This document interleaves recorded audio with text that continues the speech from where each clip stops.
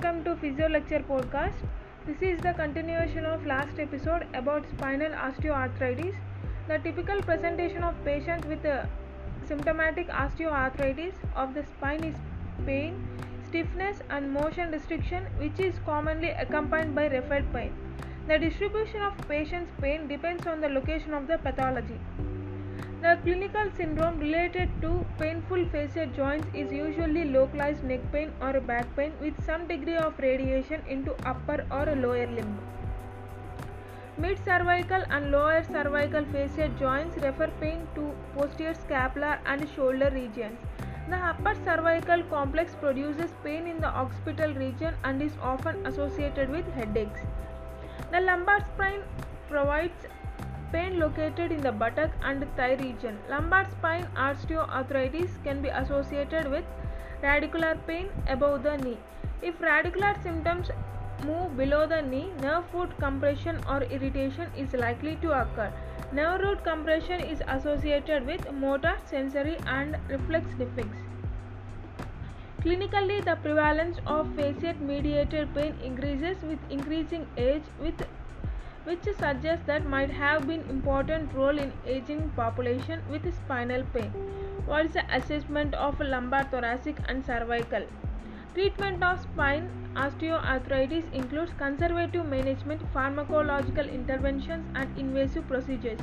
The various treatment modalities get determined by the etiology of the osteoarthritis, duration of the patient's pain, neurological symptoms and physical exam findings. The American College of Physicians Clinical Guidelines Committee recommends that superficial heat, massage, acupuncture and spinal manipulation as a first-line therapy for acute or subacute non-radicular low back pain. Acute back pain lasts under 4 weeks, subacute 4 to 12 weeks and chronic back pain longer than 12 weeks in duration. Conservative management should be the initial treatment for chronic mechanical lower back pain. Other conservative treatments include diet and nutritional supplements also play a role in managing osteoarthritis and should be combined with exercise therapy. Obesity is a risk factor for osteoarthritis. For every 5 kilograms of weight gain, there is a 36% increased risk for developing osteoarthritis. Patients with chronic lower back pain associated with osteoarthritis should be screened for depression and treated appropriately with cognitive behavioral therapy or antidepressants.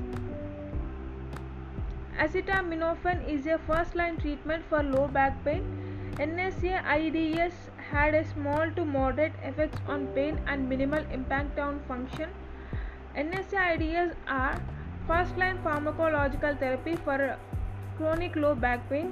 If ineffective, tramadol or duloxetine are second-line therapy. Skeletal muscle relaxants are adjunct treatments for acute and subacute low back pain.